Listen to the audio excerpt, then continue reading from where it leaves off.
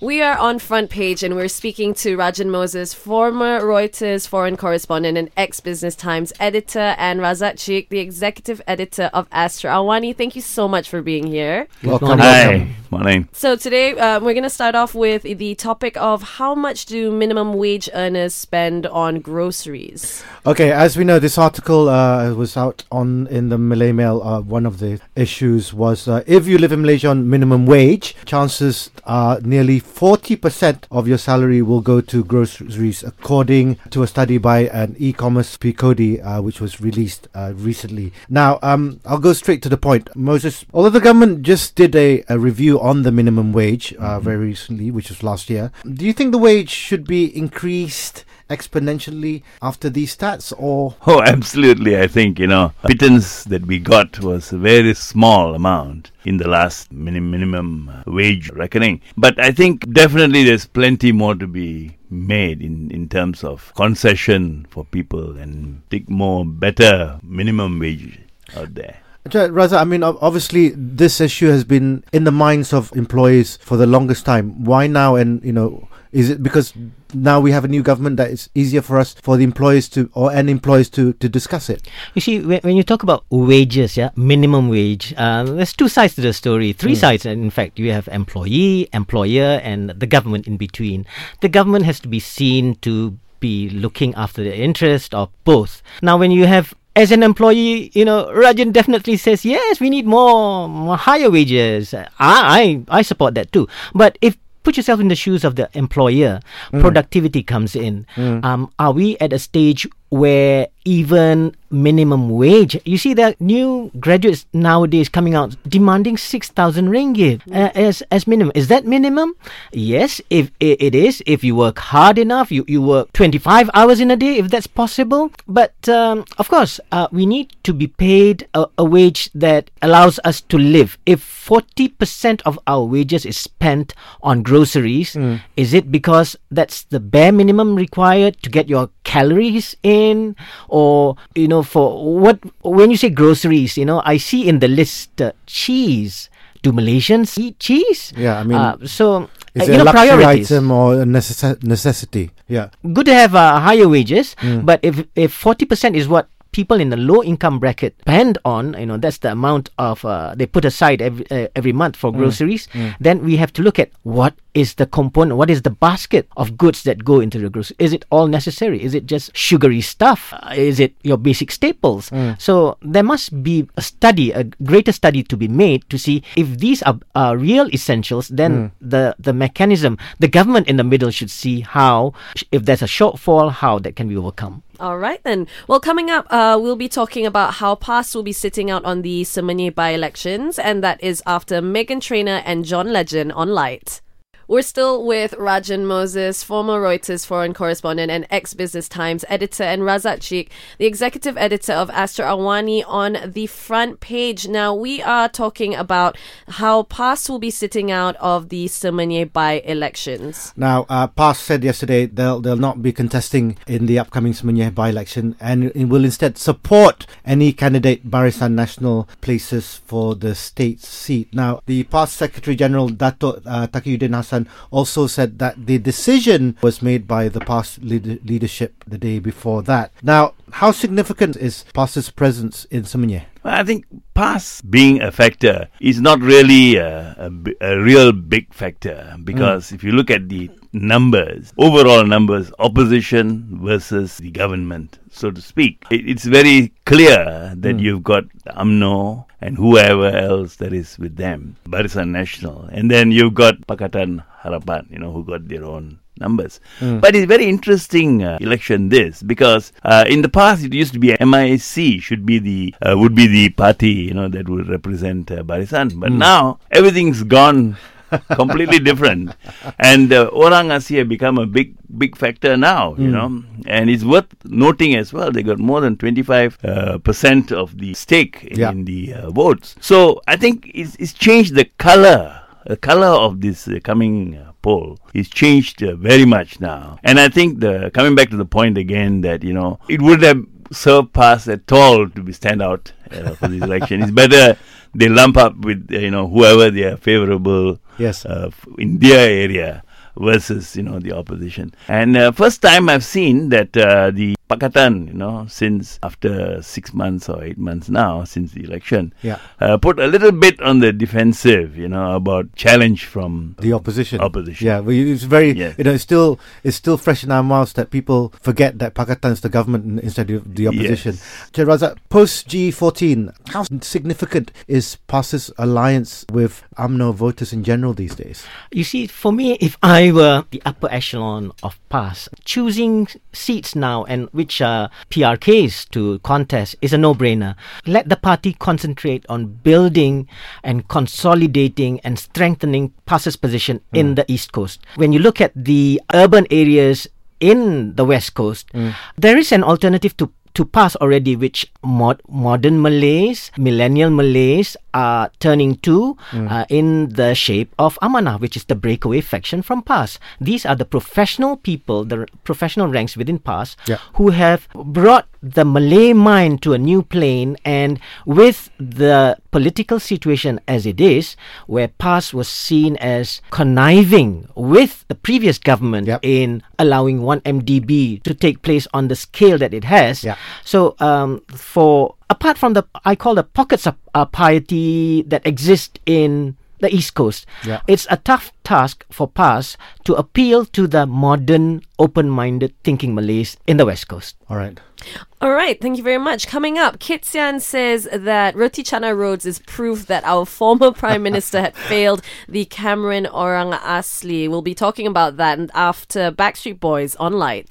We're still with Rajan Moses, the former Reuters foreign correspondent and ex-Business Times editor, and Razak Chik, the executive editor of Astro Awani, talking about news on the front page. Now, we are talking about Kit Siang saying that Roti Canai Roads is proof that our former Prime Minister had failed the Cameron Orang Asli.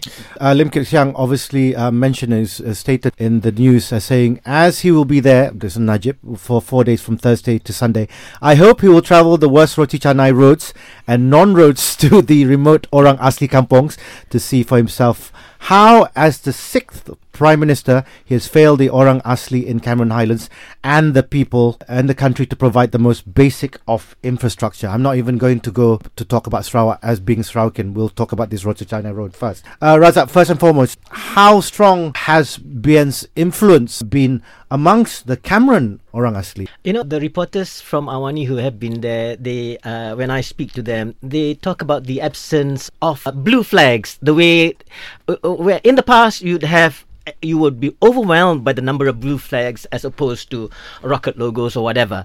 Now the opposite is true. So BN itself have found themselves in a situation of being on the back foot. Suddenly the boot is now on the other foot. Yes. In the past you could spend as much as you want. You could call upon the services and the facilities from JAKOA, from BTN, from wherever. Now you cannot. So up to the point where Barisan Nasional former ministers, cabinet members say it's just a sea of Pakatan flags. So to say that BN is still a factor because of the choice of candidate, but with the issue which Kit Siang has cheekily introduced about the state of Roti Canai Roads into the interior, that could be a winner in some sort, because when the Orang Asli community themselves look at the state of roads they have been travelling on, Kit Siang was very cheeky in saying that this Roti Canai, the analogy with Roti Canai is that it's so undulating, it's so uneven that you have to plaster it over. Hey, come on, Kit Siang, I love my Roti Canai tampal, okay? With sardine filling as well. But that gives you an idea. If I were an Orang Asli, why suddenly this concern for the roads I've been travelling all this while? Moses, let's talk about the candidates running for the elections. Are there strong suits in this coming elections? Well, if you look at it, there are only 2 candidates here. The other 2 independents are very small. They add a lot of colour to the whole thing. But the candidates that really matter are the Barisan versus the Pakatan candidates. Right. The DAP candidate, formerly DAP candidate, who is now PH Manogaran, has been here for quite a long time. this is going to be his third run, I think, at the election. Whereas for Barisan, it's the first time you're going to get an UMNO kind of twist to the whole gig that's going on there. So it's very interesting to see that the demographics have changed completely for the Barisan trying to do something different versus PH, which is same old in a way. Yeah. Because firstly, you got the candidate for twice. So I don't know, it's left to be seen how the voters look at things. Well, coming up, we will be talking about how the government is mulling over a curfew for those aged under 18. Now, that's after Ed Sheeran and Tears for Fears on Light. We're still on the front page with Rajan Moses, the former Reuters foreign correspondent and ex-Business Times editor, and Razat Sheikh, the executive editor of Astro Awani. Now, this one, we are talking about how the government is mulling over a curfew for those aged under 18. This was among matters raised and agreed in a meeting of the Cabinet Committee on Eradicating Drugs, which was chaired by the DPM, Datuk Sri Dr. Wan Azizah.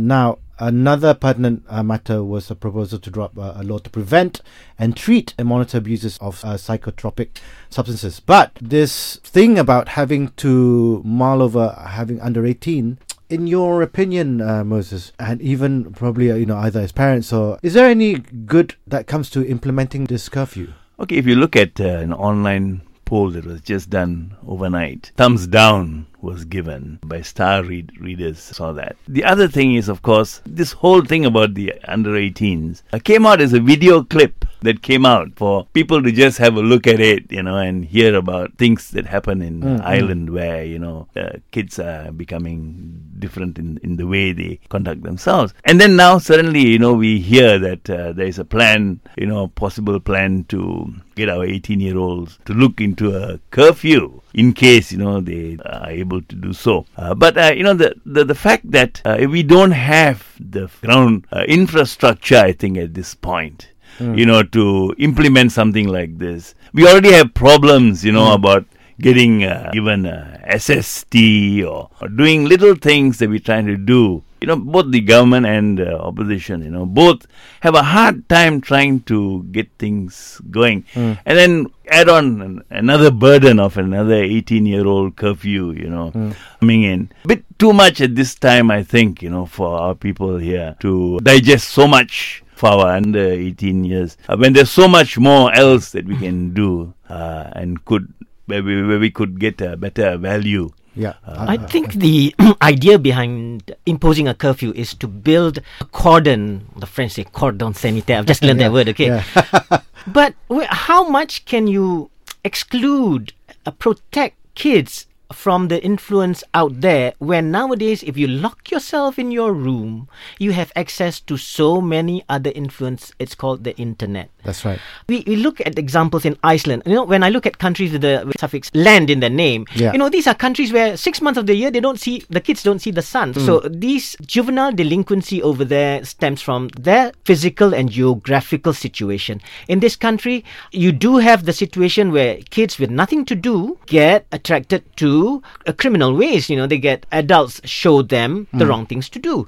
So instead of just curfew, you need to look at why the kids in this country behave the way they do, and there is so much juvenile delinquency out there. I think it should rest on their shoulders to do less politicking and do more social work. All right. Well, coming up, we'll be talking about an ex-deputy minister that wants a task force to regulate the election campaign spending. And that's after Savage Garden and Boys Town Gang on Light. It's still the front page, and we're speaking to Rajan Moses, the former Reuters foreign correspondent and ex-Business Times editor, and Razat Sheikh, the executive editor of Astro Awani. And we are speaking about an ex-deputy minister that wants the task force to regulate election campaign spending. Okay, so the former Deputy Minister of Youth and Sports, Gan Ping Siu, has said the government should consider setting up a task force comprising the Election Commission, the Police, the Malaysian Anti-Corruption Commission, MACC, and civil societies, so as to monitor these expenses during the election campaign. But question is, Moses, are there any bodies regulating campaign spending now? I think this is the big question we ask about, The will is there. There is a will. But in terms of the actual nuts and bolts, we don't seem to be able to do it at all, right from political funding, right down to the very fact that, you can't even manage, campaign funding around. It's a good idea. It's worth continuing, trying again and again and again. But we need a more mature democracy here, to be able to come up with these kinds of solutions so that, we can then work within what is the perimeters that are out here. Rajan, you're talking about solutions. Yes. I think let's think out of the box in this one. Suggesting that MECC, police or election commission or whatever go down to the ground to monitor and look at, okay, you've surpassed the number of flagpoles you're supposed to be seen out there. Let's think about, this is the new age, new media. Government, parliament, for instance, should look at, you have your committee level or whatever, to think about new age campaigning where you don't have to go down to the ground, make use of platforms that are free, that are open to everybody. Of course, it would take a leap of faith and imagination and the willpower to do this, but I think there are platforms already out there for which we can look and evolve, and perhaps Malaysia can one day be the first country in the world for any elections, whatever. Everything is online, campaigning is online, there's no need to litter the streets and the flagpoles and the lampposts with your party flags. Let's think out of the box and do something radical for a change. Well, that's ideal. Obviously, that will also come with its own sets of problems, especially when you go everything online. But in the interim, what can be done to ensure proper enforcement and also basically regulation of these campaign spendings? I think the system is in place already, because anyone who feels, any aggrieved party who feels that, there are more Pakatan flags out there, lodge a report. I mean, the system is there for them to go through the proper procedure. It's out there. There is a system there, but how much are we actually adhering to it, and how much of, as you say, leap of faith, is there? Is there such a will? It's left to be seen, really, because we are still 9 months now since the election away. Much as we like to have so many things happening and good things happen, but it'll take a while for us, to trim our campaigns, Our fats, as we yeah, say. and But if everything goes online, then I will miss all the fun and the noise and the atmosphere. Exactly. So there's something to be said about open campaigning. Yes, you'll be so good. Old Enjoy days it while it lasts. while they're shouting at each other. All right, thank you very much. We were chatting with Rajan Moses, the former Reuters foreign correspondent and ex-Business Times editor, and Razak Sheikh, the executive editor of Astro Awani. Thank you so much for joining us Thank you. this it's been morning. a pleasure. Thank Yes. you. Yes, now that was Front Page.